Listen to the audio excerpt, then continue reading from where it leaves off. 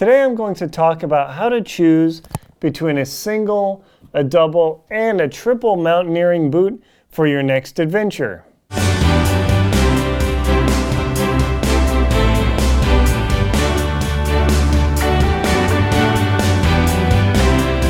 How do you choose between a single, a double, and a triple mountaineering boot for your next adventure? That's what I'm going to talk about today. Hi, my name is Aaron Linsdau. I'm a polar explorer and professional adventurer.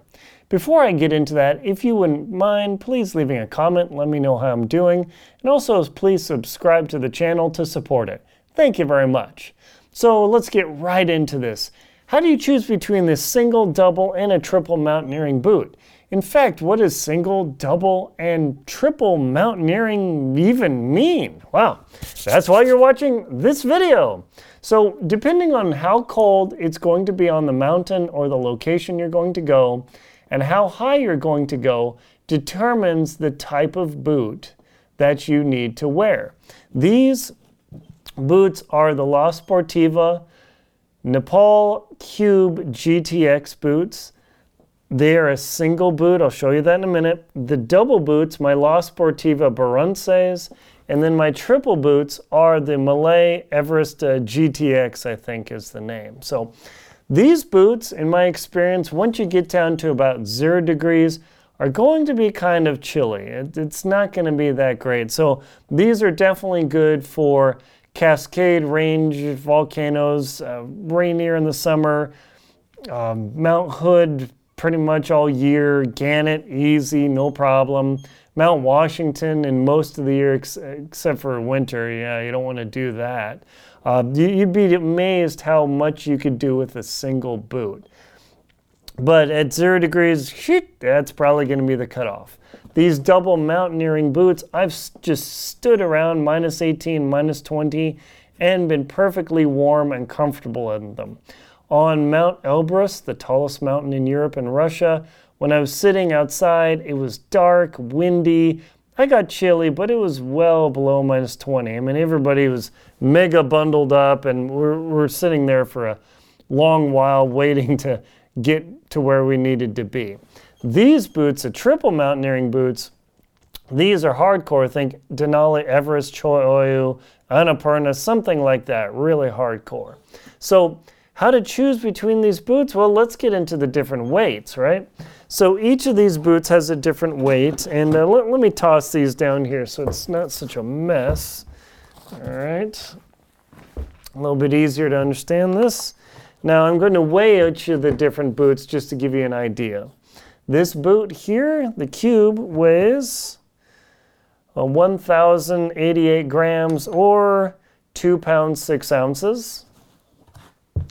The Barunces weigh 3 pounds 7 ounces, a full pound heavier than the Cubes, and in grams speak, 1,582 grams.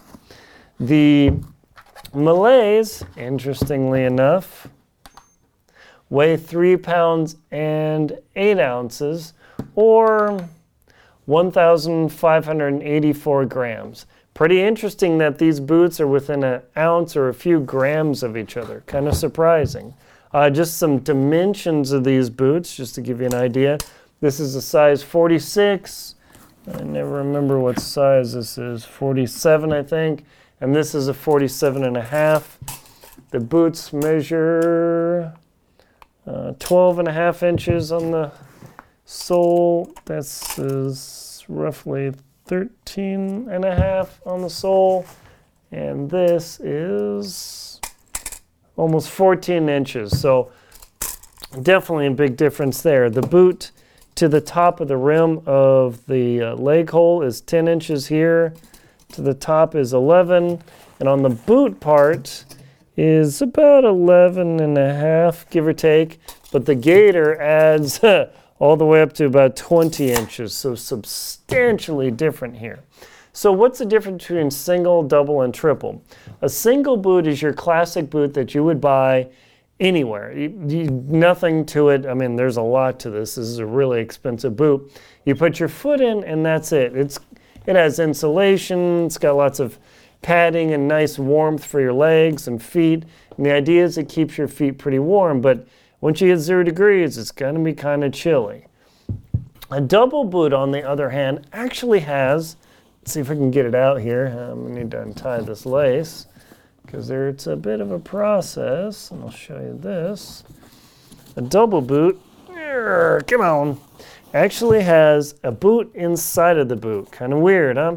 This inner liner is where most of your insulation is in your double boot. It's got this EVA, Aerotech, whatever foam that thermally molds to your foot. One thing, the instructions on La Sportiva site say you can put this in your oven, warm it up, and then form it to your foot. You don't actually need to do that.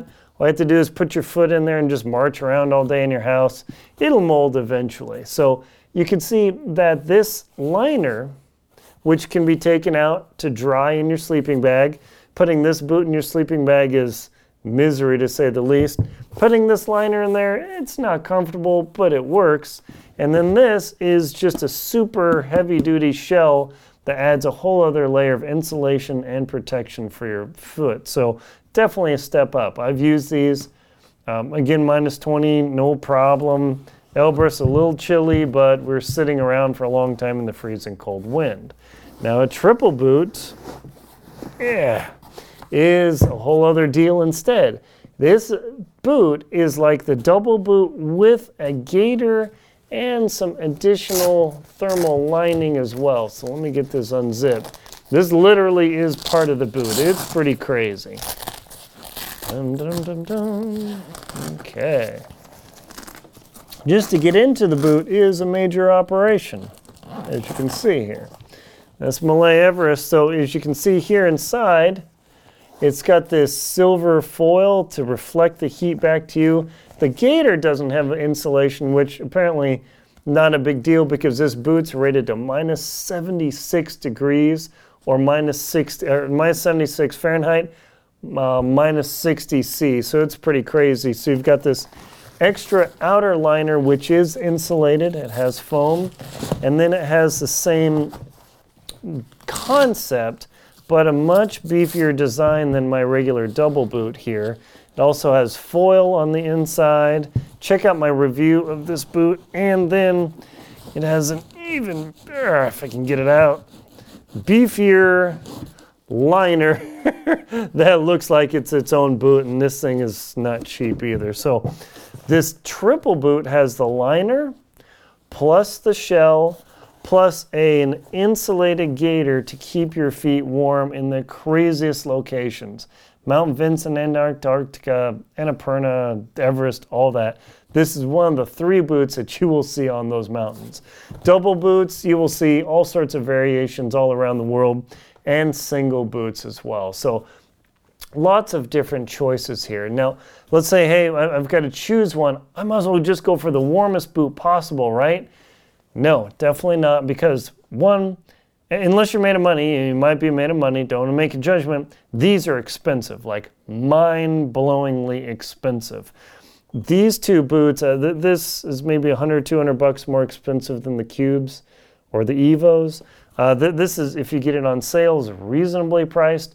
If you're just getting into mountaineering, I got to tell you, you're going to cry about the price. That's just the way it is. Also, you're going to want to make sure not only to choose your different boot, but you also need to get crampons, which are the devices that you put on your feet so you can scale the ice and snow.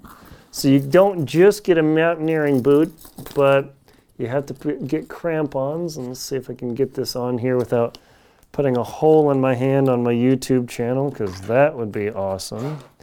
And then this clips on here. Hopefully, ka-chunk, yeah.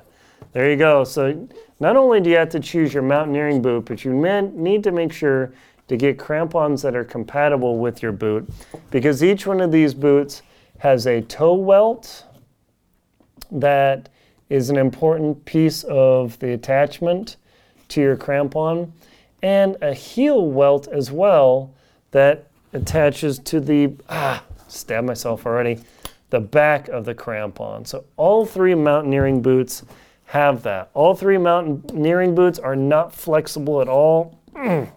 This has carbon fiber in the shank. It runs all the way through. This is a crazy stiff and light boot. It's expensive as a consequence.